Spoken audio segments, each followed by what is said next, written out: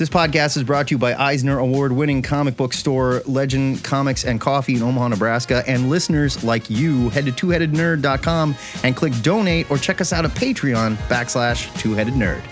Our story this week picks up where we left off last week.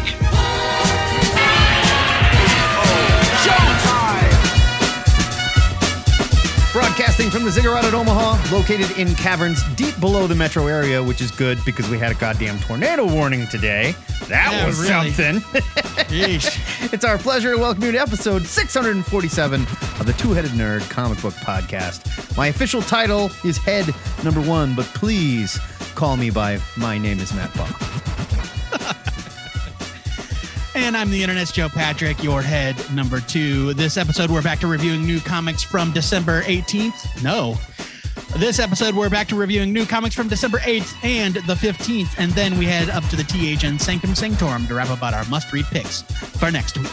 And to close out the show, we'll give you a sneak peek at our Patreon extra for this week, the official THN gift guide for your comic-loving nerd. It's all happening in the final regular episode of 2021, and it starts with review time in this damn ziggurat.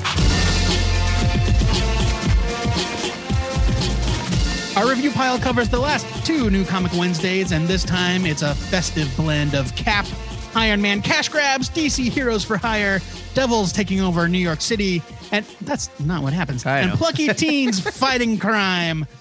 We'll start with 4 of last week's comics. Matt, why don't you kick off the final new comic reviews of 2021? Gladly. And we begin with Devil's Reign, number 1 from Marvel. It's $5.99. This is a big, beefy boy of a comic book.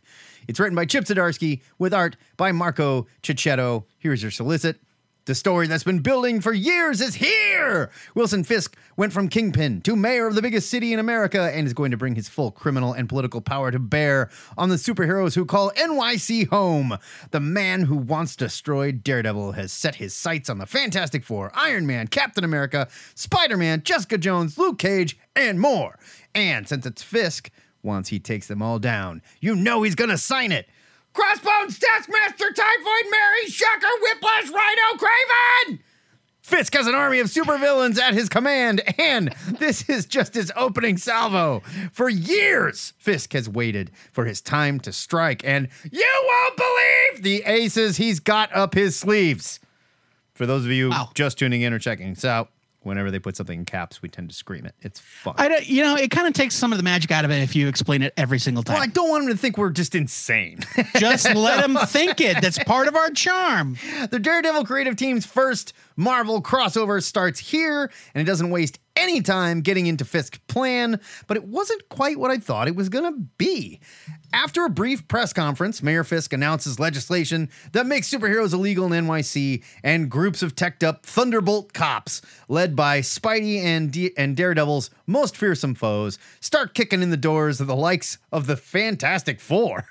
It's not a bad setup at all, but it did feel a little derivative of Marvel's first Civil War, only I would argue there was a buildup, including an incident that led up to what happened next. In Civil War, the New Warriors blew up a school. The government jerked its knee and overreacted. They wanted all the heroes to sign up and be counted. Some didn't go for it. See Civil War for more of that. Upon second read, it's clear that there is a montage that implies a build-up to what comes next, but the cops sure seem to go from zero to murder very quickly in a couple scenes here. Yeah, they do. Zdarsky's script isn't bad, but the plot happened fast, and it seems a little strange for Fisk, who has supposedly cleaned up his corrupt roots at this point. No, it says who. Okay, just keep go ahead. Go ahead. Okay. You know that I got thoughts. Go ahead. I know you do, but that was part of the deal. Like, if we're going to use him like a puppet, you got to pretend to clean your crap up. And yes, pretend to clean your crap up. He put his son in charge of the Empire and everything, and he's supposed to be away from it, so they can't connect him at this point. Working with the Rhino and Doc Ock seems like a bad idea for your rep. I don't know. I mean, look, Trump worked with Mark Meadows, and he seems to be okay. It was good enough for Norman Osborn when he was in charge. Yeah, but that was different. S.H.I.E.L.D. and the U.S. and the full weight of the U.S. government were behind that. No, there was no S.H.I.E.L.D. S.H.I.E.L.D. was dead. Norman was running S.H.I.E.L.D. No, Norman formed his own organization called Hammer. Oh, Hammer. That's right. That's right. So Hammer was replacing Shield. Cicchetto is excellent here and proves he's more than capable of working on any title in the Marvel U. I love the way his Rhino looks and colorist. You didn't like it. Oh, I thought it looked really cool. This will be my only comment about the art. The art is great. Yeah. I love his like big, beefy John Romita Jr. stocky Shocker. Yeah. I love that. It's like, yeah, Shocker is wearing a mattress, an entire mattress. Great. Like, I like that. And I like the art is good all around.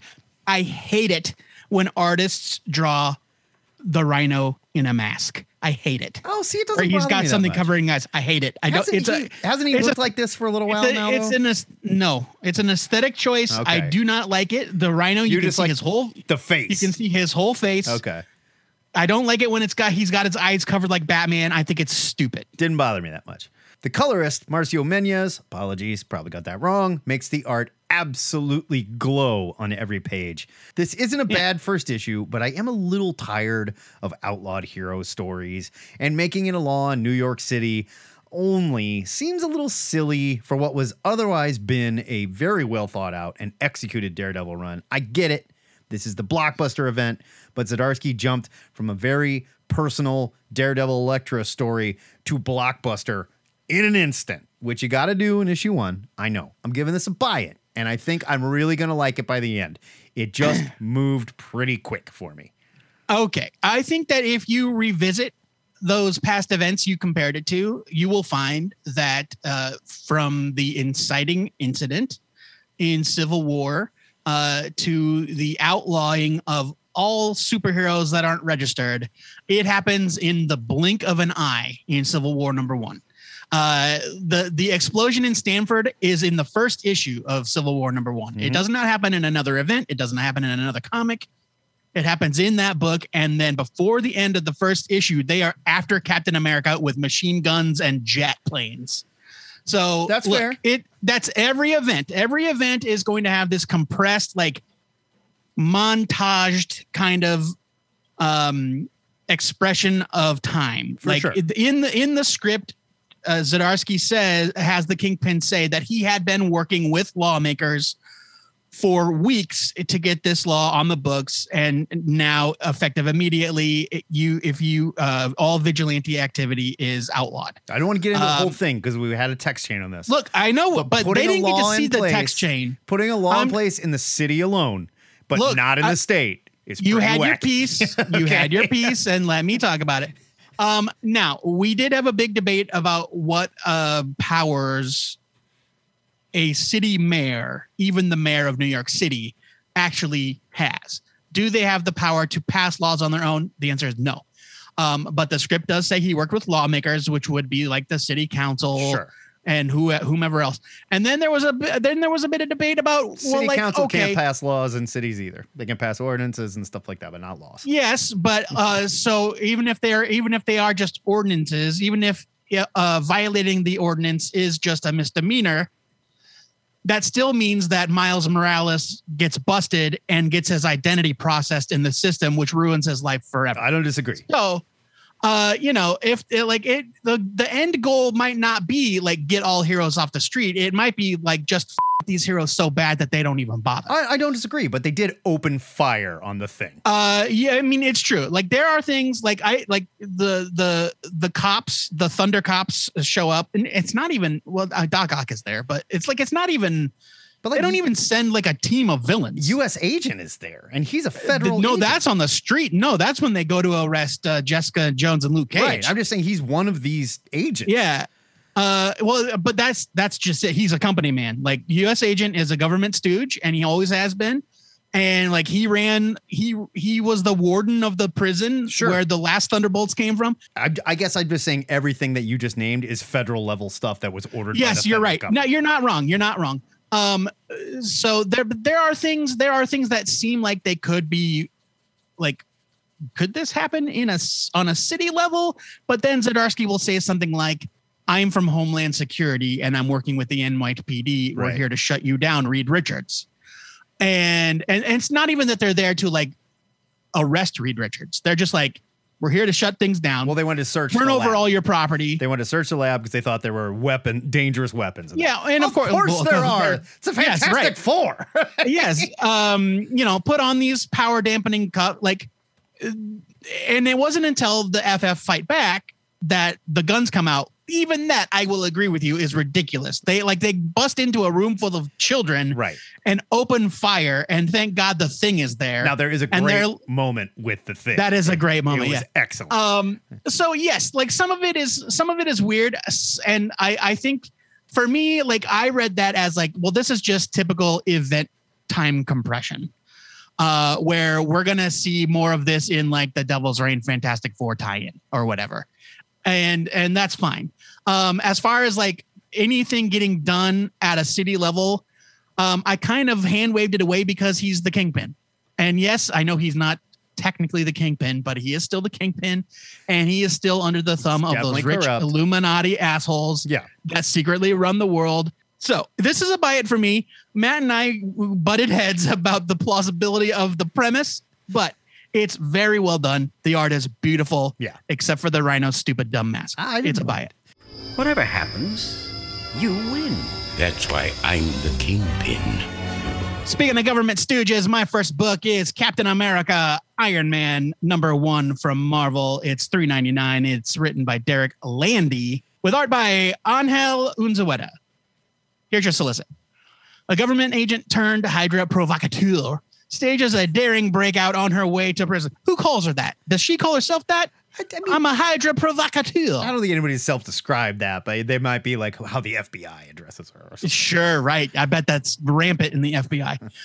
Attracting the attention of both Iron Man and Captain America. When Steve and Tony realize they both have a connection to the slippery fugitive, they team up to track her down, only to discover she's not the only player on the board with big plans and sinister motives. Derek Landy, who you may recognize from books like Falcon and the Winter Soldier and The Black Order, and Angel Unzueta from Iron Man and Star Wars, team up to bring you a thrilling adventure starring a fan favorite dynamic duo. Through no fault of this book, I was under the impression that this was some kind of spin-off or extension of Christopher Cantwell's Iron Man. Why? I think it's because I saw the Alex Ross covers. Oh, okay. And I just assumed because Alex Ross has done all the covers for that book as well. Sure. Regardless, I was mistaken. However, there is really nothing about this book that justifies its existence as a standalone title. I wish it were. I wish I had been correct. It's not necessarily bad, but it is the textbook definition of filler. Derek Landy's story is fine. It's a no-stakes adventure featuring one of his villain creations. I think she was introduced in that Falcon and Winter Soldier miniseries. Retroactively inserted into Tony Stark's past. Tony acts and sounds like Tony, with his previous drunken actions coming back to bite him in the ass. The plot is fairly straightforward, and it was kind of fun to see a bunch of lame former 50-state initiative heroes in the mix. These characters are so bad that even I don't recognize them. I could not tell you for sure if they existed before this or not. I'm with you. I loved it though. Certain. And Captain America is also there for reasons that are not really explained, even though the solicit says they are. The art by Angel Unzueta is also fine, if unremarkable. The dude has been in the industry forever, so he definitely knows his way around a comic book page. But I'm just not that fond of his style, and a lot of his faces and poses are awkward. Captain America Iron Man is the sort of competent but unremarkable story that maybe should have been told over a couple of annuals, instead of stretched into a 5-issue series with superstar covers. I mean, God bless him for marketing the thing. I was duped. It's a skim it. Yeah, I'm not going to say that we shouldn't do comics like this. Not every comic has to be a blockbuster, but not everyone does. But at the same time, if you are going to do this sort of like fun little spin-off and it's not like labeled a limited series or something, or like I think the solicits maybe mentioned it was a 5-issue mini. It is, but I don't know. I'm looking up these characters. Pioneer was from Marvel Zombies. Vox Vox, is another character that appeared in Death of the Inhumans. No, that's #1. the villain. But that's a totally different character. Different character. Yeah. I don't know if these are actual initiative characters or they just threw them in to. Or if he just made them up. He made them up and said that they were initiative characters. I think either way, I thought that was great. I think he did, and that was cute. But by the time I was done with this, I just kind of felt like, there's a lot of other stuff I could have read this week. Yeah, like look, and I don't want to say this for anybody out there that think like I don't want people to think like, oh, we only read the blockbuster comics or the artsiest comics by the biggest name. None of that is true. No, but this is the comic book equivalent of a shrug. It's there, and I don't disagree. I think after you say it, there was thinking that went into putting an Alex Ross cover on this. Yeah, so I'm not even saying that like should Marvel have marketed it? Yeah, it's their job. But doing that, I do think they're part of them is saying like, well, if you're reading Iron Man, maybe you'll just grab this and spend money on it. Right. Especially when there is currently no ongoing Captain America book, like for some reason I had it in my head that this was a new ongoing like they did in the days of Tales to Astonish, right? Like a Marvel in the team-up. 60s, where it was like Iron Man and the Hulk, and I thought that this was going to be Captain America and Iron Man team up like every month, but it's just a mini, and that's no fanfare, right? And like literally no stakes. There's no branding or anything like that. It's just Captain America, Iron Man, and it's a skim it from me, and it feels like a bit of a cash grab, quite honestly. So, but hey, you know what? That tricked me. So nothing's wrong with it. Is what it is. I'll say that about it. Right. It's just, your mileage may vary, but shrug. Let's completely shift gears now for Daisy, #1 of 5 from Dark Horse. It's $3.99. This is written and drawn by Colin Lorimer. This had me shrugging for completely different reasons. Here's your solicit. A desperate mother's 5-year search for her missing son leads to the small town of Brimmount and the mysterious Phillips family. Daisy Phillips, like many teenagers, has a hard time fitting in, but not for the usual reasons. Daisy stands 8.5 feet tall and is still growing, but her troubles with ill health, daily ridicule, and custom-made clothing are only the tip of the iceberg. Daisy may well be descended from a race of cannibalistic giants, spawned from the outcasts of heaven. See, now they should not have given that away in the solicit. I totally agree. And that is a thing. The whole story of like the Elohim and all that. I know. And you don't, stupid solicit. Colin Lorimer is one of graphic fiction's emerging, unique, creative voices, and Daisy is a tale unlike any other. A singular vision, both horrific and beautiful. Quote, Lorimer's art will pull you into his world, unquote. Big shiny robot. That kind of sounds like one of those like little blurbs you get for a really shitty Nicolas Cage movie where like the rest of the review was like it's slam bang action made for morons and all they do is take slam bang action, Right. And they have to put it in brackets because they're only using part of the quote. Exactly. Right? Yeah. I've seen Lorimer's name come up recently as a creator to watch, so I was excited to check out this new limited series, and Big Shiny Robot is telling no lies. The art is excellent. Lorimer's style is thick-lined, detailed, ugly, and somehow beautiful at the same time. He's excellent with gore without being over the top, but can still bring very good depth and point of view to the talking head scenes. The story here is dense, if you couldn't tell from the solicit. There is a massive mystery that looks like it centers around things that happened in the Bible before the flood that Noah and his family survived. I really like the setup, and there was a very effective swerve with the story that caught me by surprise. I know we've been talking a lot about this lately, but this does feel like it might be another story that will read better in trade. I like the first issue, and the last page cliffhanger definitely hit me, but there is a lot of dense storytelling here that might be better just ingested in one read. With that said, Lorimer is living up to the hype, and Daisy is one weird story that I'm saying is worth checking out. I'm giving this a buy it. Yeah, this was great. This was another book that Matt and I texted about last night or earlier this week. Just wait until you read Daisy. Yeah. Just wait. And I was like, all right, yeah. And so I read it, and I loved it. I thought it was awesome. The art is tremendous. Colin Lorimer is a name that I recognize, but I don't think I've read any of his stuff. I just looked it up. I think I recognize him just from creators like talking about how you got to see. What or like seeing his name on books on the stands. Like he drew the Prisoner adaptation. He did a book with Michael Morisi called Burning Fields for Boom, which I haven't read. So he's done a bunch of stuff.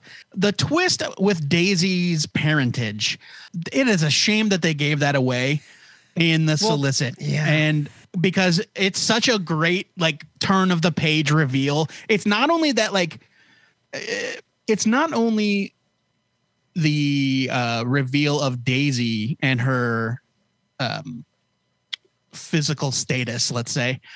And that is a great reveal where it's like she suddenly stands up and towers over this woman. Yeah, like don't tell us that in the solicit. Just let us know there's something really different about her, and you know it when you see it. Yeah, right. There's two things in the book that are such great moments that like if you went in totally cold, you would have been surprised. You would have been like, ooh, twice. Without a doubt. I kind of hope, I don't think, but I kind of hope they're teasing us, and it's not what we think it is. It's going to turn out I think it's what we think it is. It's going to turn out to be something different, but maybe I don't know. But yeah, like this whole the whole like the story about a story that you might find kind of glossed over in Sunday school is the story in the Bible where the angels come down from heaven and have sex with a bunch of ladies. Yeah, it's in there. Yep. It doesn't get brought up a lot. They give birth to a whole race that God was like, get that shit out of here. And he flooded the earth. Right.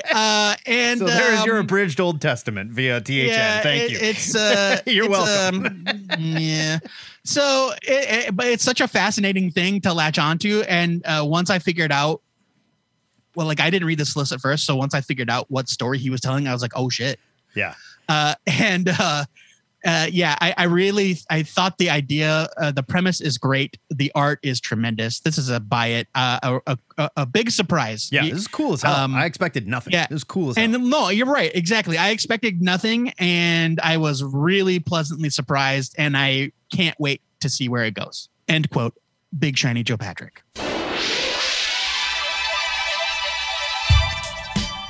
You know, Matt, it's hard enough to make a buck out there in this world. Wouldn't you agree? I mean, sure. I'm doing all right, but you know. And so like you would think that people gifted with powers far beyond those of mortal men would have it set in this crazy mixed up society we live in. Wouldn't you agree? This is getting pretty long, Joe. Where are we going here? Well, you'd be wrong. It's One Star Squadron #1 from DC. It's $3.99. It's written by Mark Russell with art by Steve Lieber. Here's your solicit. You're getting better. I see you've been working on your muscles. You're getting better. Yeah, look, it wasn't long. It's fine. Who you gonna call? One Star Squadron. Meet DC's superhero team where heroism meets capitalism. This ragtag group of heroes led by Red Tornado is here to provide service with a smile. All you must do is send a request via their on-demand hero app, and they'll answer any call. Whether it's a children's birthday party or an alien invasion, no job is too small or too big. Brought to you by Eisner nominee Mark Russell, from the Flintstones, Wonder Twins, and Exit Stage Left, the Snagglepuss Chronicles, and Eisner winner, Suck It Russell, Steve Lieber, Superman's pal Jimmy Olsen. You'll want to invest early in this one-of-a-kind miniseries that promises a story filled with heart, heroism, and humor. THN favorite and friend of the show, Mark Russell, does it again, joining forces with Jimmy Olsen's Steve Lieber to form an unstoppable Voltron of creativity and comedy. It's a Voltron with only 2 pieces, but you get it. Sure. This first issue centers around the amnesiac gangbuster and Red Tornado's attempts to keep the business afloat. And the journey Russell takes the 2 characters on is both humorous and heartbreaking. This is a smartly written comic from start to finish with a delightfully terrible cast of characters that are given moments to shine. Now, similar to books like Wonder Twins, my continuity-minded brain immediately shunted One Star Squadron into a kind of nebulous pocket universe. I mean, yes. Where elements can be safely referenced or ignored as needed. For example, it's hard for me to reconcile the behavior of Red Tornado and Power Girl in this issue with what I've always known about their characters. Right. But She's wearing her old costume too. Yeah. Well, except for when she's not wearing a snappy business suit, right? Right. But none of that actually matters. Just let the story wash over you and enjoy it like you would any of DC's other Black Label, Hyper Time, Young Animal, Blue Sky books, right, Matt? Sure. Steve Lieber is an artist that continues to impress me more and more with each new project, but without all the hype that accompanies a superstar name. But in my opinion, he deserves to be a huge name in this industry. Yeah. He's poured a tremendous amount of care into these pages, and they're just overflowing with emotion and humor. The book invites careful rereading, as Lieber has peppered the issue with a ton of sight gags, from the inspirational posters that litter the Heroes for You office to G.I. Robot working the phones in a shirt, tie, and toupee covering his bald robot head, to the meat water bottle on the conference room table, which I did not notice until the third time I read the book today when I was writing my review. It looks like a bottle of smart water, but it instead says meat water. Not a single panel is wasted. If this is your first episode of the Two-Headed Nerd Comic Book Podcast, welcome. If you're a regular listener, surely you didn't have to wait for my rating before pre-ordering this comic book. One Star Squadron #1 gets a huge buy it. It's great. Yeah. So Steve Lieber, I think, is an artist. He's that guy because he's not doing anything super flashy. He's not the guy. It's not flashy, no. Yeah, he's not the guy that you go to get, for an issue where Superman puts Krypton back together so it can blow up again. That's not his job. His job is to tell a very personal story, and he's so good at these, especially like a book that mainly takes place in like office cubicles and crap, and it's great. Yeah. It's fantastic to look at. And this is a kind of book that, yes, you have to just excuse, like you said, the Blue Sky sort of continuity, because Russell, just don't worry about it. Russell wants to tell a certain type of story. It's the infinite frontier, baby. We're just living in it. And quite honestly, you could not tell this story in current DC continuity. You just couldn't. Probably not. Yeah, so no. I'm fine with it here. What I'm not fine with is when we get a Batman and Catwoman type story and what's going on there in Tom King's Black Label that makes you just go, okay, what the hell? Well, I think that's a symptom of that book originally supposed to be in continuity. And then for whatever reason, Tom King wanted to do things that DC didn't want to have in their main continuity or whatever. And they were like, nah. So I did see some criticism of Power Girl's boob window coming back. I think she's in this costume because it's part of what makes these characters ridiculous. That was a bad time for Power Girl and a dumb. And also, they're like trying to sell the app, right? They're trying to sell the service. Yes. So you need a sexy girl, right? That's how it goes. No, this is a huge buy it. Mark Russell is one of the smartest guys writing comics right now. He's just brilliant. And he knows how to have fun and, like you said, still inject feeling into a book so it feels like it matters. Huge buy it.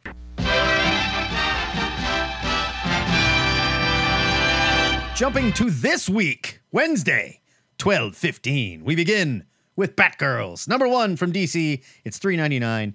It was written by Becky Cloonan and Michael W. Conrad with art by Jorge Corona, friend of the show, Michael W. Conrad. That doesn't mean if it sucks, I won't say something bad about you, Michael W. Conrad. So there you go. But it does mean that when I got a message from Michael W. Conrad on Twitter, I gave Matt the heads up. Oh, hey, by the way. I wouldn't pull punches. It's not what I do. Here's your solicit. Hello. You didn't actually think we'll keep you waiting the entire year without giving you the Batgirl series we've all been waiting for forever, right? We're doing this again. I know. Are we doing this again? I hate reading this again. No Do we way. have to read it again? We love you too much. Just like Batgirls, Batgirls, Cassandra Cain and Stephanie Brown, who are only able to navigate the dark, gritty, and oftentimes scary city of Gotham by leaning on the bright light that is their best friendship. Mentored by Oracle, the Batgirls move to the other side of town where Barbara Gordon can keep a better eye on them while the hacker Seer is still invading their lives. Okay, I'm just going to stop there because the rest of it is super twee and super annoying. Yeah. All right. Hey, look, speaking of not pulling punches, Michael, that is insufferable. Yeah. That solicit is insufferable. Yes, this solicit had me genuinely worried to read the comic book. I was terrified. This would be so twee that my eyes would cross and my mouth would fill with blood and I'd just have to cut Joe Patrick until I felt better. But luckily for Joe, I was right to trust this creative team, and while the story was much more lighthearted than the other Bat books on the stands, it also needed to be that way.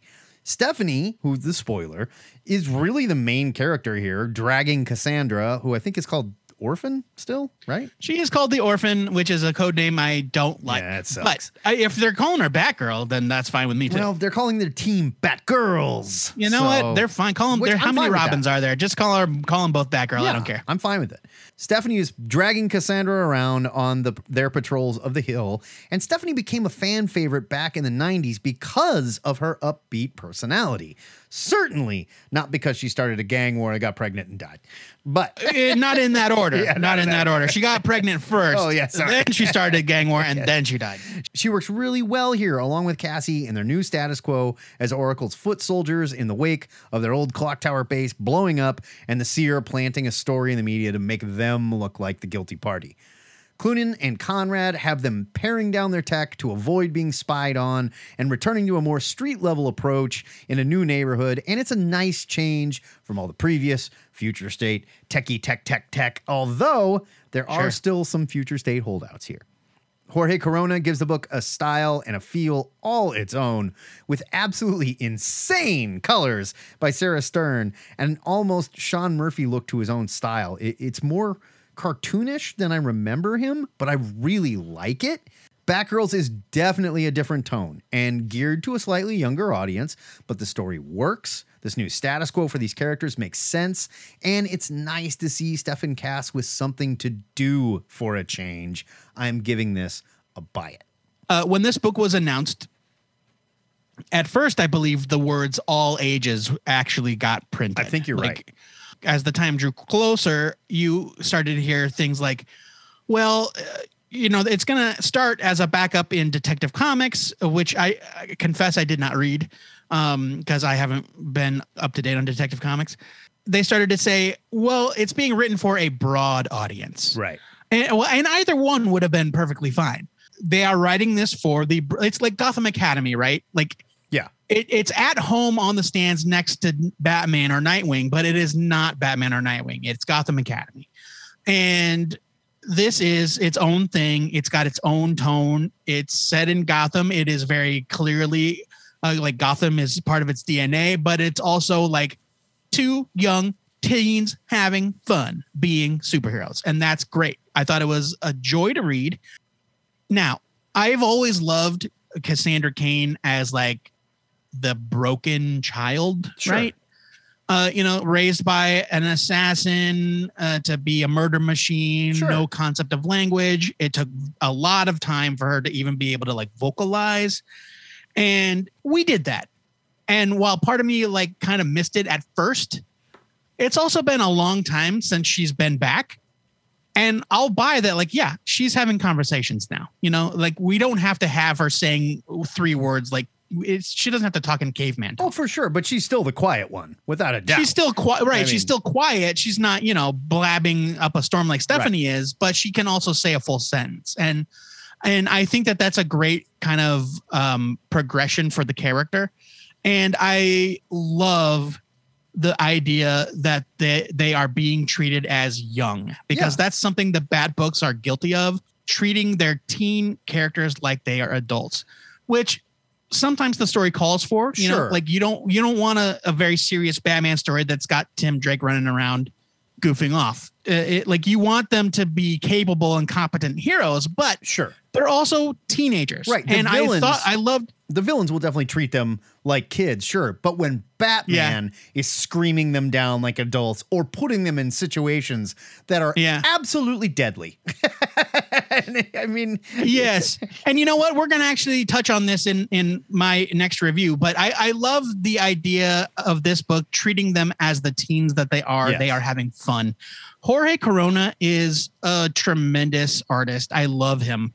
He is also a chameleon. He's able to, he did an issue of Flash that is so slick and gorgeous a couple of years back that was a big time Wally West issue. And I remember talking up a storm about it on the show. Editor's note, that was Flash, Volume 5, number 9. His art looks totally different on the Me You Love in the Dark. That's the name of it, right? The Scotty Young book. Jorge Corona draws that, the Image book, the ghost love story. Right. And there he's doing like kind of a Scotty Young type thing almost. Sort of, yeah. And then here, like a friend of mine who was not as fond of the art in this issue described it as dirty chaos. And I think that that's accurate, but it's also kind of what I love about it. Yeah, I think that's what he was going for. And the coloring reinforces it with like the splashes of purples and greens and stuff. I love the chaotic, almost kind of like street art nature of it. Totally. I think this was a great book. It's a buy it for me. I loved it. Join me, Batman. And me, Robin the Boy Wonder. And Batgirl. All right, as I said, we're going to talk about teen heroes here in Robin and Batman #2. What if we said, let's stick with the Bat Kids and talk about Robin and Batman? Sure. Right. All right, see that? There you go. All right. Like I promised, we're sticking with the Bat Kids in Robin and Batman #2 from DC. It's $5.99. It's written by Jeff Lemire with art by Dustin Nguyen. Here's your solicit. Dick Grayson is struggling in his training to be Robin, and the Batman decides the young man needs a break. In an awe-inspiring moment, he meets the world's greatest heroes and their sidekicks. Will these teen titans get along? The prestige format and prestige priced Robin and Batman looks like a Black Label book, and it quacks like a Black Label book, but somehow is not a Black Label book. Yeah, I don't get it. It's best to just leave the fussing about that to Matt Baum and instead focus on the incredible story and art within its pages. I think DC is still doing, I think they have kind of gone back to doing like prestige format books on their own. I think so. But I also think they have a Black Label Tumblr that they just pull titles out. Yeah, no, it's like a bingo. It's like it's like a bingo hopper. Exactly. And it's like a roll, and then they grab the ball and it's like Wonder Woman Historia. Yeah. This is sort of a Robin Year 1 type tale, but it begins with Year 0 with the future Boy Wonder still in training, eager to prove himself to his new mentor. Naturally, Dick isn't content to sit around the Batcave and proceeds to go after a villain way outside his weight class, one that might recognize him from his former life. He's officially in action in issue 2 with Batman gifting him with a visit to the JLA satellite for his birthday. There, he meets larger-than-life heroes and a group of sidekicks that would become his lifelong friends and partners. Jeff Lemire's exploration of the relationship between Batman, Robin, and Alfred is incredibly compelling. Bruce is cold to the point of almost cruelty, and Alfred acts as the father figure he isn't capable of being. This is what I was talking about with the Batgirls review. Is like this is a character that almost wasn't allowed to be a kid. Yeah. And so it is a nice change of pace when something like Batgirls embraces it. Not that I don't also love this, but it's a different kind of story completely. Sure. Well, Babs is their mentor and she's letting them. Right. Like imagine if this book were about like a sidekick that Nightwing was training. The tone would be totally different. Or Lady Shiva was training. Sure. Right. Or that would be different. Or Lady Shiva.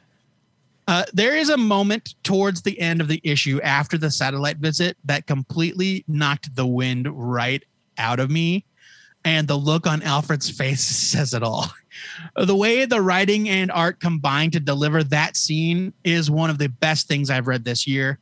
The ethereal watercolor art by Dustin Nguyen is beautiful and heartbreaking and hopeful and chilling at different points during the issue. At just 3 issues long, Robin and Batman is a blink and you'll miss it story, wonderfully told by 2 of the greats of the industry today. Huge buy it. This was phenomenal. Oh, for sure. Jeff Lemire and Dustin Nguyen have teamed up a few times now. Ascender, Descender, they're incredible at when they work together. And when I heard they were going to work together on a Batman story, I didn't care what it was. And the fact that they are addressing young Dick Grayson, who's everybody's favorite Robin, and it should be yours if it's not. So, because he's the best. And no, Tim Drake is the best. And I don't appreciate how you put out on the internet in my voice saying that Dick Grayson was my favorite Robin. He's the best Robin. Get out of here. This is another one of those stories that probably doesn't need to be told, and we've seen it told a bunch of times. Yeah. But when you get a creative team like this behind it, it becomes more than what it is. It's not just a Robin Year 1 or Year 0.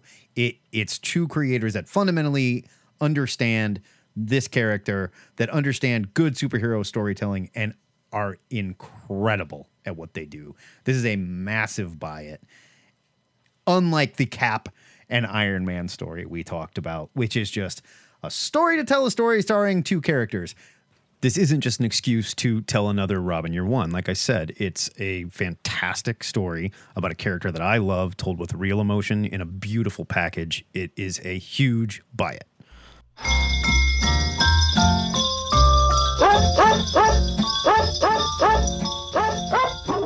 Joe, it looks like we're only going to be talking about one holiday special this year, and it is Firefly Holiday Special #1 from Boom. It's $7.99.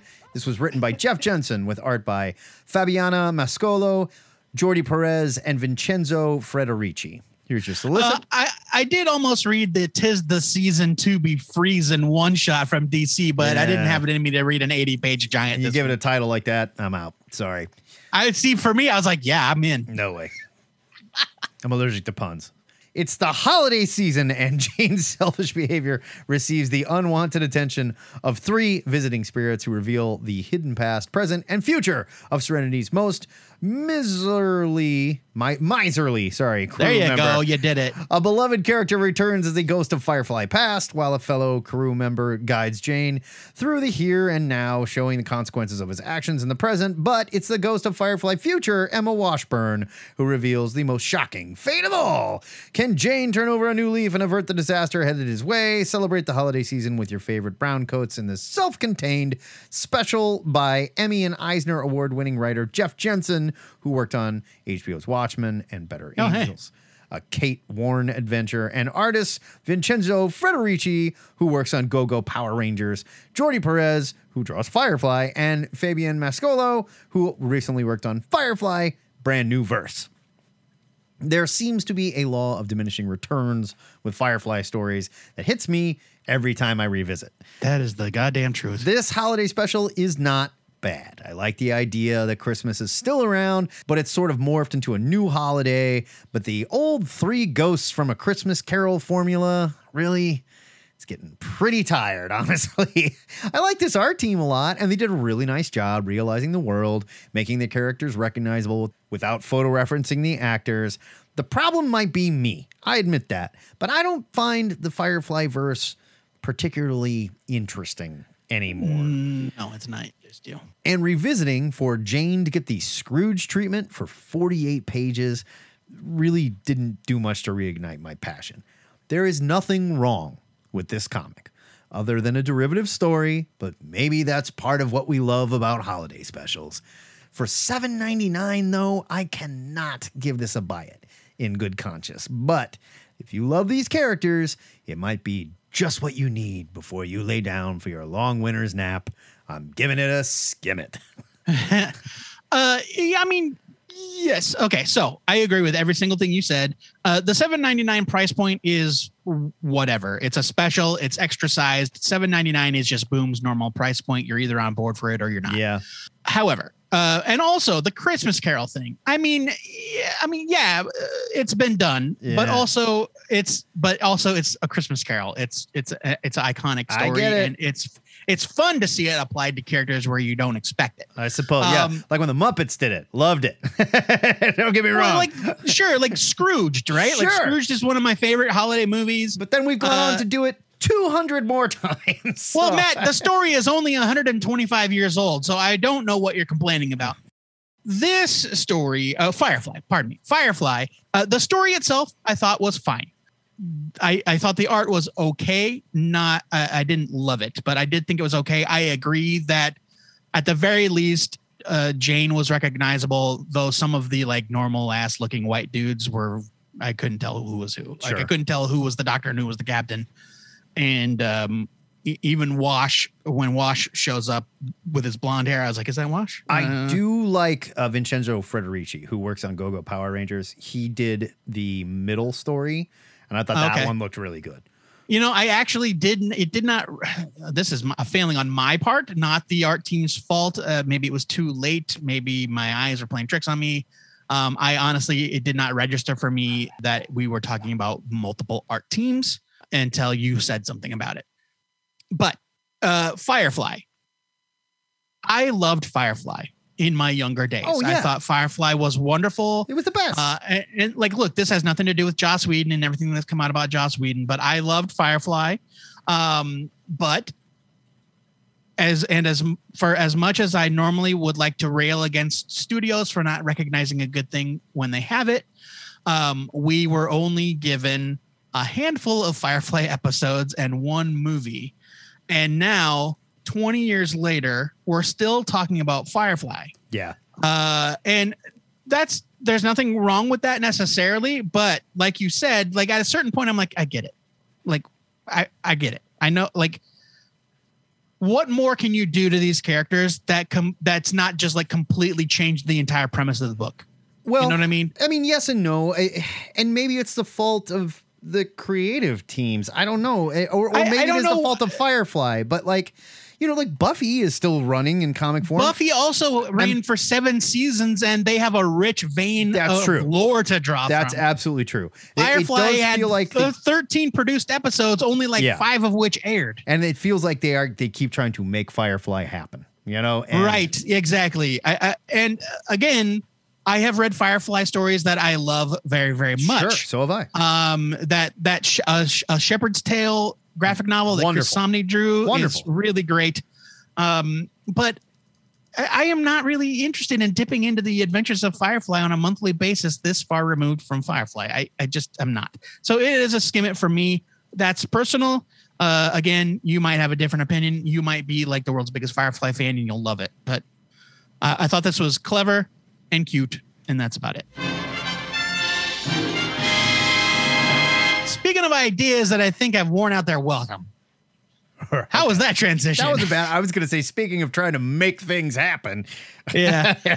Our final review of the week goes to Wastelanders: Wolverine #1 from Marvel. It's $3.99. It's written by Stephen S. DeKnight with art by Ibrahim Mustafa. Let me ask you a question before you get into solicit, but had I bet you $100,000 that this comic book, knowing it was coming out, would not have Old Man Logan in the title, you would have taken that bet, right? You would have said, like, no way. They're totally going to put Old Man Logan in the title. I'll bet you anything, Matt Baum. I mean, I can't believe they didn't. I was thinking that very same thing. Here's your solicit. Stephen S. DeKnight leads the return to the wastelands of Old Man Logan. There it is.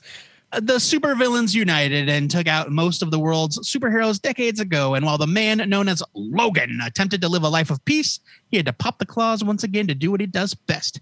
And what he does is change green poopy diapers. But saving the day looks different with the baby Hulk under his care. I guess I kind of ruined that joke by making it a different joke. Is Logan doing the right thing by protecting the progeny of the Hulk, or doing what's left of the war-torn world? Logan may not have long to ponder if he's crushed by the adamantium armor of his newfound enemy, Downfall. Downfall, I get. Hulk, I get. Why are the words adamantium armor capital? Because it's scary. It's made of adamantium. Come on. I suppose. Stephen S. DeKnight, who was the showrunner of Daredevil Season 1, Wolverine, and he also wrote Wolverine Black, White, and Blood, teams with a fan favorite artist by the name of Ibrahim Mustafa. He hasn't done any Marvel work, so he doesn't get any credits in the solicit. No, but he is to tell great. An all-new story, of Wolverine in the days after the conclusion of the original Old Man Logan, as he fights once again to save the people of the wastelands who have been crushed under the heel of the Red Skull and Bruce Banner. That's a long solicit. That is a long solicit. Jesus. And don't worry, Ibrahim Mustafa fans. I'm gonna do him proper later on in this review. Now, I am 2 for 2 when it comes to misunderstanding the point of Marvel books this week. I thought that this was going to be some kind of Old Man Avengers team book. But instead, it seems like it's a series of solo adventures featuring the surviving heroes of the Old Man Logan timeline. Thank God we're still beating that dead horse. Am I right? Oh, yeah. The creative team was the real draw for me here, as I have recently renewed my obsession with the Netflix Daredevil series for absolutely no reason whatsoever. Don't ask me any questions. Oh, really? And I none, no questions. And I loved Mustafa's artwork on the excellent High Crimes with Christopher Sabella. There it is. The team delivers a pretty solid Lone Wolf and Cub-esque post-apocalyptic Western Don't get to mix it. It's a mashup, not a comparison. Lone Wolf and Cub is not a post-apocalyptic Western. With a superhero twist that fits in perfectly with the over-the-top nature of the original story, there was one moment when an unexpected character came to Logan's aid that made me laugh out loud, and I can't decide if it was because I thought it was ridiculous or awesome. I think it was a little bit of both. I think it was both. Yeah. I think it was both. Mustafa's art is indeed very good. Give that guy a bleak, cruel landscape, and he's good to go, I guess. Whether it's a wasteland or a mountain, it doesn't matter. Wastelanders Wolverine #1 isn't anything I'd actively seek out. I am pretty bored with the concept at this point. See also Firefly. But in all honesty, I thought this was a really decent one-shot adventure. I'm giving it a buy it. Yeah, I also could not help but compare this to Firefly because I don't give a crap about the Old Man Logan averse. I don't. And it was a light. If it hadn't been such a light week, I would have totally skipped it. Totally. I don't care about Old Man anything that they've done. I think it's kind of ridiculous. And if you want to do a Visions of the Future type thing, whatever, fine. You know, we get plenty of that. But this was really good. Unlike the Firefly universe that I really have lost interest in. Maybe my fault. I don't know. I definitely lost interest in this, and I really like this book. And it goes to show that if you have the right creative team, they can write good stories anywhere. So that's why I keep saying, maybe it's me. Maybe it's me. No, I think it is that. I think it really is that Firefly as a concept didn't have any time to get off the ground, as opposed to Buffy and Angel. Sure. You know, Frank Miller's RoboCop or any other comic that ran forever. Right. But with the Old Maniverse, we've had the Wolverine storyline, the original. We've had the Old Man Logan ongoing series. We had an Old Man Logan miniseries. We had Old Man Hawkeye. We had Old Man Quill. Yeah. Why is Star-Lord on Earth in the wasteland? I don't know. It doesn't matter. I didn't read it. Well, it started in space. He was in space. Sure, fine. He had to visit. But Earth I mean, they've built on that lore in a way that Firefly as a show didn't have a chance to do. And if we aren't ongoing readers of Firefly, the comic, we're not going to appreciate it in the same way as those people that are. I don't disagree at all. I just don't care about this idea. And I don't either. I'm over it. I just think they did a really good job. They did a really good job in this setting. It's a buy it. I agree. I'm not saying get off your ass and go to the comic shop right now and grab it. You need this, but it's a fun read. Can't deny that. Yeah, look, if you're in the shop and you got an extra $4 in your pocket and you're like, it's a light week, what am I going to check out? Go for check out Wasteland.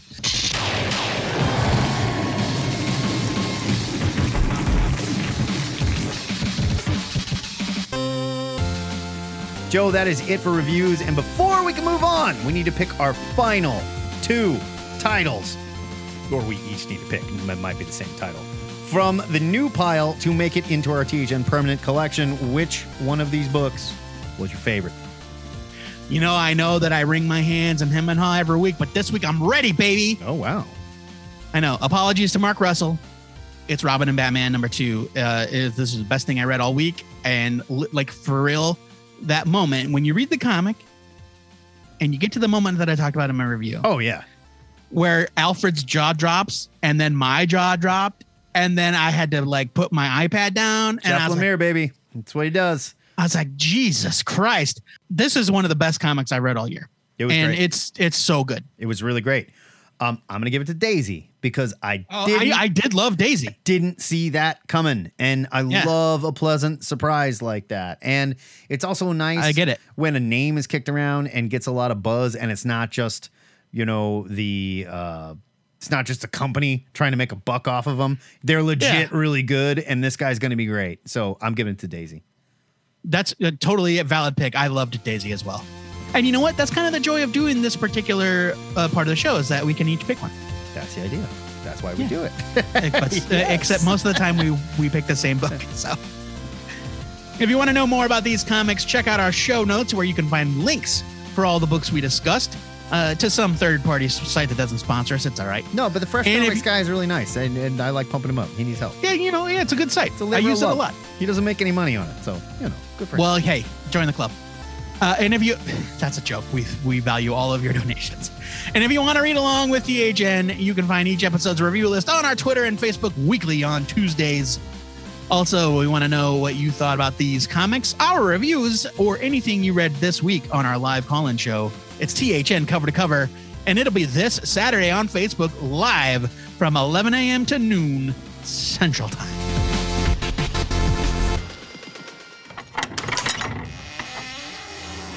Hanukkah's over, Joe, so it's time to decorate the Sanctum Sanctorum for Festivus. And of course, our winter solstice party. So let's pull on our goat leg chaps and hang the holly while we sip spice wine and sing about our must-read picks for next week. Joe, I'm just going to wait my turn over here under the mistletoe. Just come and get me when you're done. Mm-hmm. All right. My pick for next week is Avengers Forever, #1 from Marvel Comics. It's written by Jason Aaron with art by Aaron Cooter. That's right. It's Attack of the Aarons. It's $4.99, and here's your solicit. An all-new series starring the Avengers of the Multiverse. On a quest for cosmic vengeance, Ghost Rider finds himself roaring through the wasteland of a ruined Earth. Not that wasteland we were just talking about, though. I think where it's the great Jan- age of heroes never came to be. It's a different wasteland. Don't even ask. I think it's Vengeance is what you were trying to say. Oh, sorry, Vengeance. Yes, I apologize. Where hope is a 4-letter word, and where his only ally in the coming battle against the greatest villains any universe has ever seen is the world's most wanted archaeologist, Tony Stark, ... the invincible Ant-Man. Spinning out of the cataclysmic events of Avengers 750 and operating in lockstep with the Prime Avengers series. The next great, you get it? It matters, guys. Wink, wink, nudge, nudge. This one matters.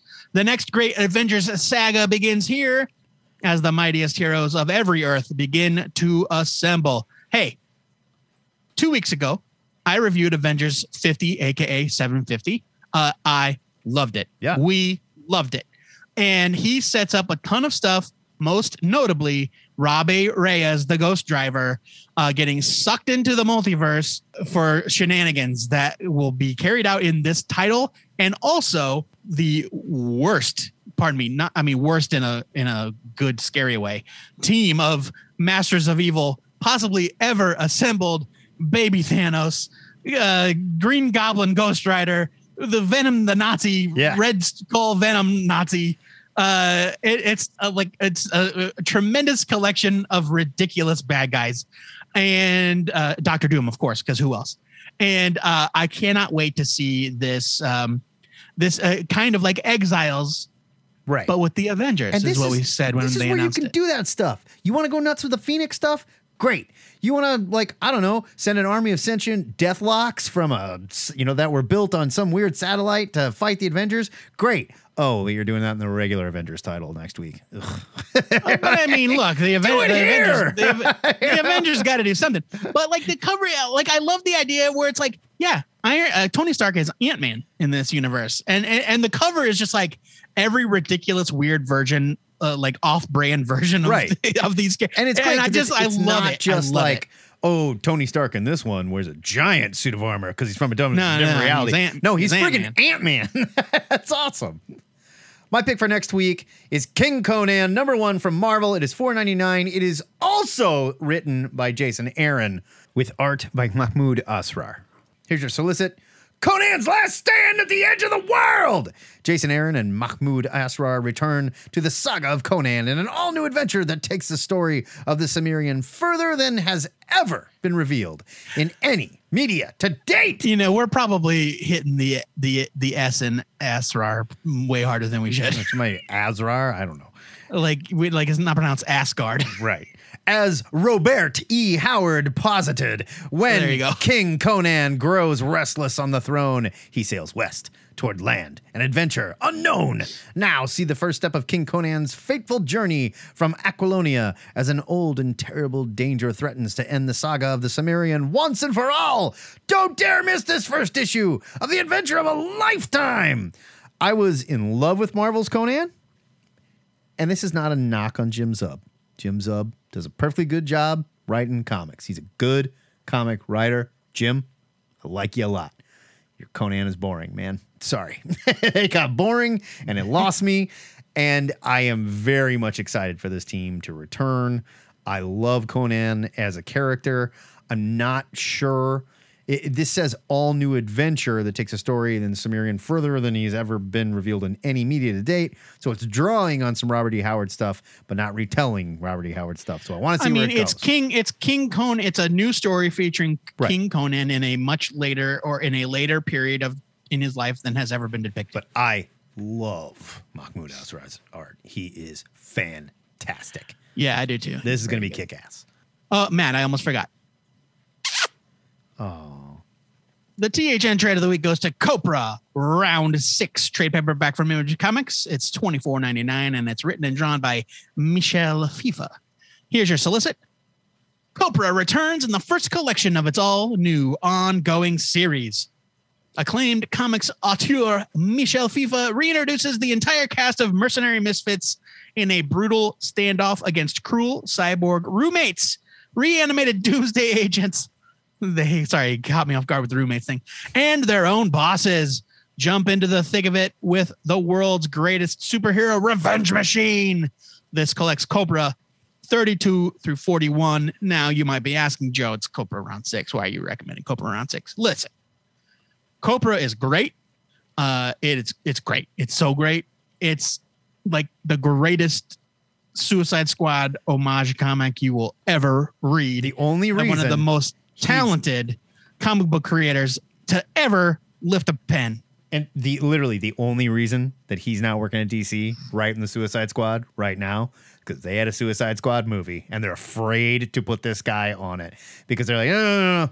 We need big names. I mean, it's got to be sexy. And that's not what he does. What he does is different and amazing in a completely different way. It's so cool. Image is putting out the trade, round 6 trade. For a while there, he went through Image, similar to how Jeff Smith took Bone and Terry Moore took Strangers in Paradise to Image briefly during their run. Michel FIFA took Copra to Image for a while. Now he's back to self-publishing. Image is still publishing the trade, or at least they're publishing this trade. It follows right in line with all the other ones. You don't need to worry about any reboots. It's Copra round 6. I cannot recommend it highly enough. Yeah, we love it so much it's gross. Anyway, read Copra. You can find our picks of the week every Wednesday on the Twitters and the Facebook too. But, hey, jerks, we want to know what you are reading. Hit us up. Let us know. We're missing a bunch of great stuff. I promise you we are. We focus on crap sometimes. So let us know. What should we be reading?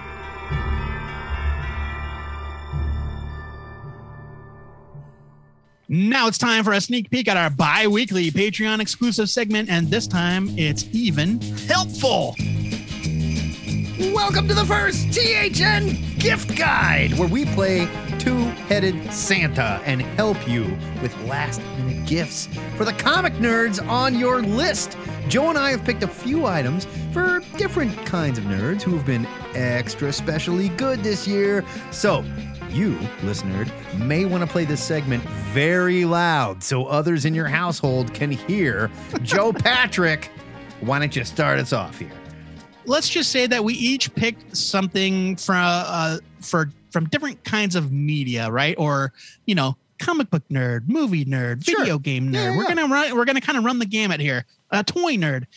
I'm gonna start off with your comic book nerd, and I know this is bad and it's not a creative thing to say, but for a comic book fan, if you're buying gifts for a comic book fan, if you're going to go into a store and ask a comic book clerk to recommend something for you for somebody that they know, it's almost impossible. And it's doubly impossible if it's a stranger, obviously, even if you know their tastes, because there's nothing worse than getting them a gift or recommending a gift that they already have. It's not like socks or a necktie. There's only so many copies of, Amazing Spider-Man number 80 Bay that a collector can have. Right. So I normally recommend gift cards, which I know is lame, but this year I'm mixing it up. And again, I know that we also like to pump up comic book shops. But in this instance, I am going to recommend a digital comics subscription. Oh, wow. Whether it be to Comixology Unlimited, which will have a lot of stuff, including a bunch of Image books, even some Marvel and DC are on there. Marvel Unlimited and DC Universe Infinite they were cowards and did not follow the naming convention, or they did not they didn't get the memo. And the reason I'm suggesting it is this. They're cheap. An entire year will run you, depending on the app, around $60 to $70. A lot of times there's a sale. And otherwise, you can just do it by the month, say, hey, this is for 6 months of Marvel Unlimited or whatever. And it's $5-6 a month, $8 a month. So it's very affordable, cheaper than most streaming services. And the reason I'm leaning this way this year is because I have gotten more enjoyment out of Marvel Unlimited and DC Universe Infinite this year than I ever have. And I have been a member of both services for years. Yeah. DC Infinite is relatively new, but I've been a Marvel Unlimited subscriber literally for years. I would argue this is a fantastic gift for someone who's thinking about returning to comics rather than going like, I heard this is really good. Give them something where they have a full cornucopia that they can go check out. Yeah, exactly. I mean, whether they're returning to comics or they are a ravenous regular reader, there is only so much time in the day. Yeah. Even a hardcore fan of comics only has time to read so many books. Sure. And some books are just out of most fans' reach in terms of price or scarcity or whatever. And these digital comics subscriptions are a wonderful way to instantly put literally tens of thousands of comic books in the hands of your beloved comic book fan. I love it. That's a great idea. I'm going to get real specific with my first one. This is for your Jack Kirby nerd on your list.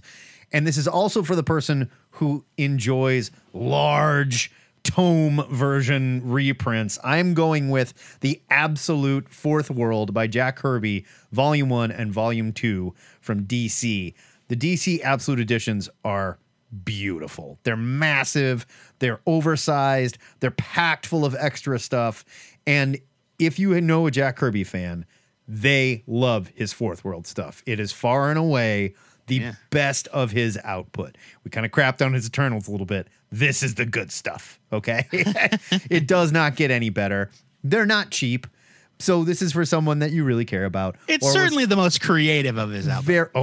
Very, very good this year. These are both just packed. All kinds of new essays by comic historians like Mark Evanier. Tom Scioli has an essay in one of these and some sketches.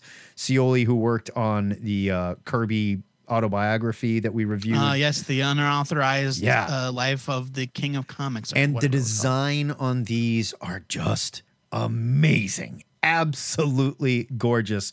I want them so bad. Okay. That's cool. For my next one, I also went with a big old tome, and this is for the movie buff in your life.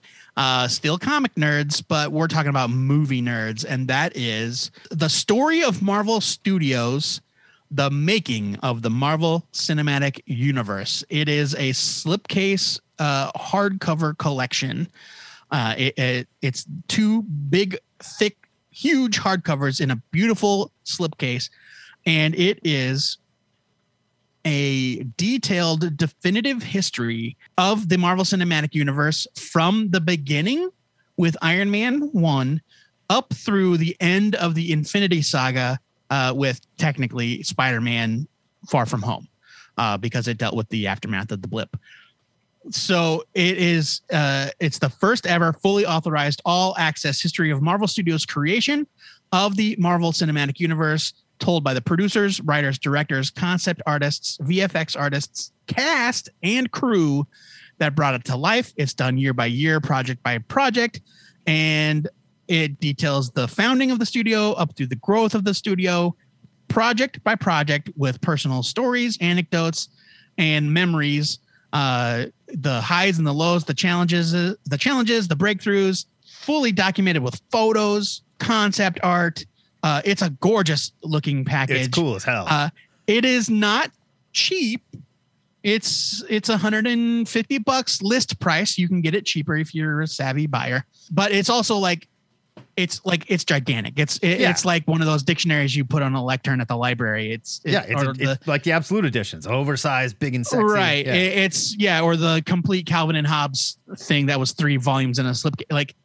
It's a reason. The reason it's so big, so expensive is because it's huge and it's gorgeous. I don't collect things like Matt's going to talk about toys and stuff. Like I don't collect stuff, but I do love a good coffee table book.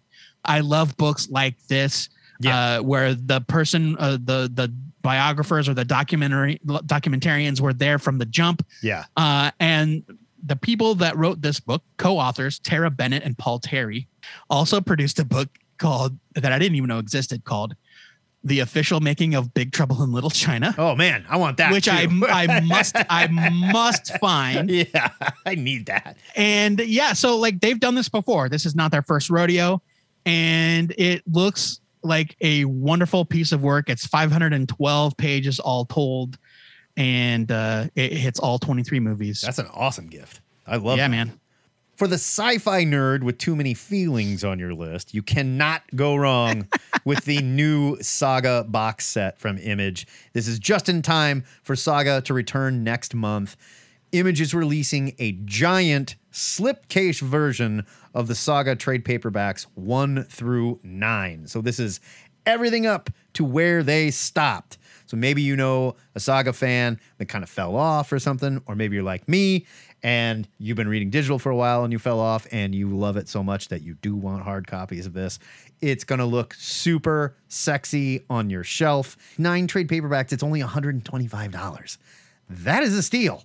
That's not bad. That's a lot of content for 9 trade paperbacks. Yeah, and like a beautifully painted slipcase too. We love Saga.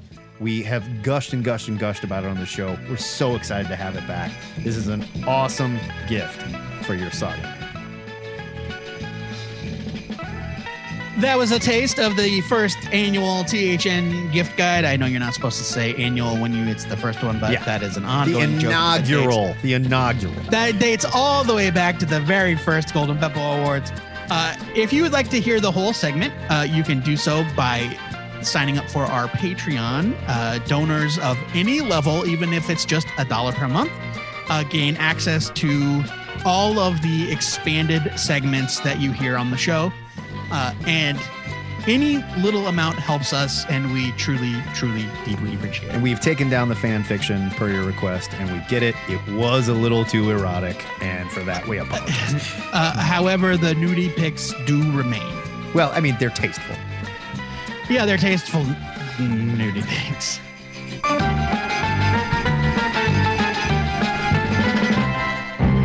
Excelsior! Oh.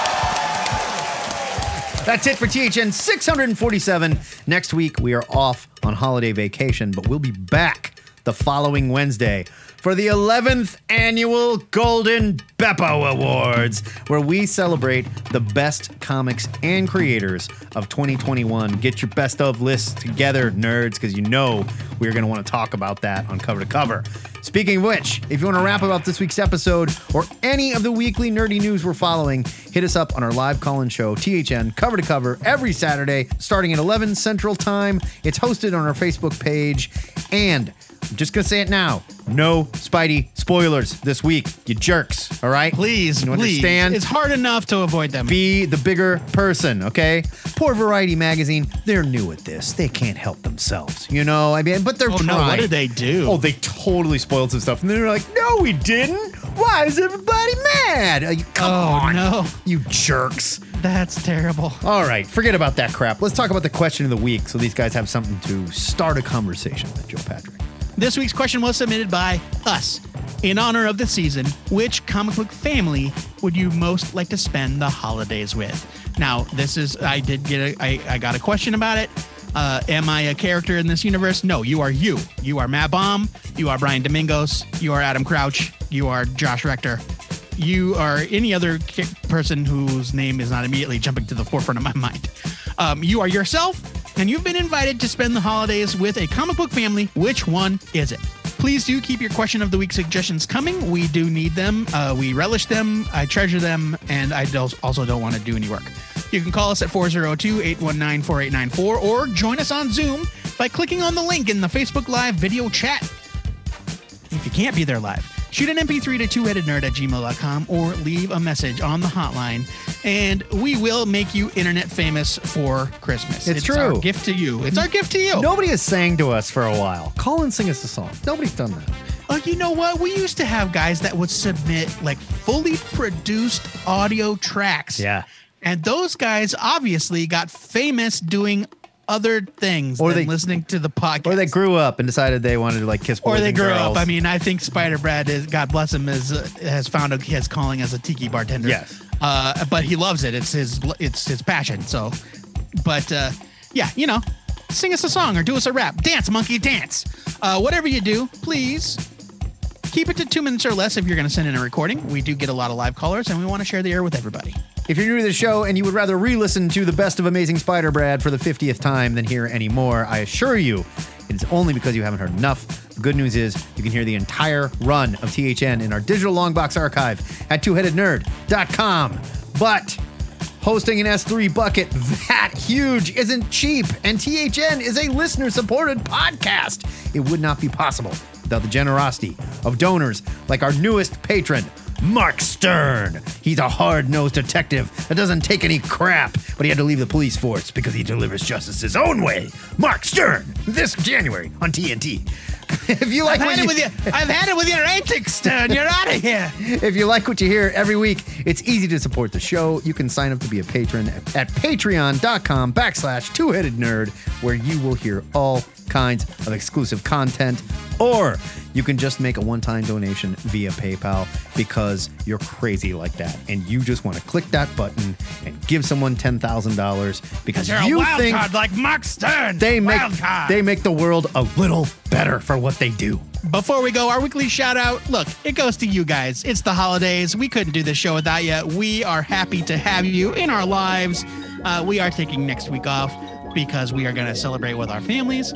But we are going to be back for the year-end show, and we are excited to talk about the best things that happened in comics this year. Totally. And none of this would be possible without you. So, word to you. It's true. And we throw around guys and dudes a lot, but everyone's included. That's you too, all ladies. inclusive. It's all right? dudes, lady dudes. We cannot bro help dudes. that we grew up and turned into Ninja Turtles. That's just how we talk. Yeah, all right? it's like cowabunga, listeners. All right, I think dude is gender neutral, but that's whatever.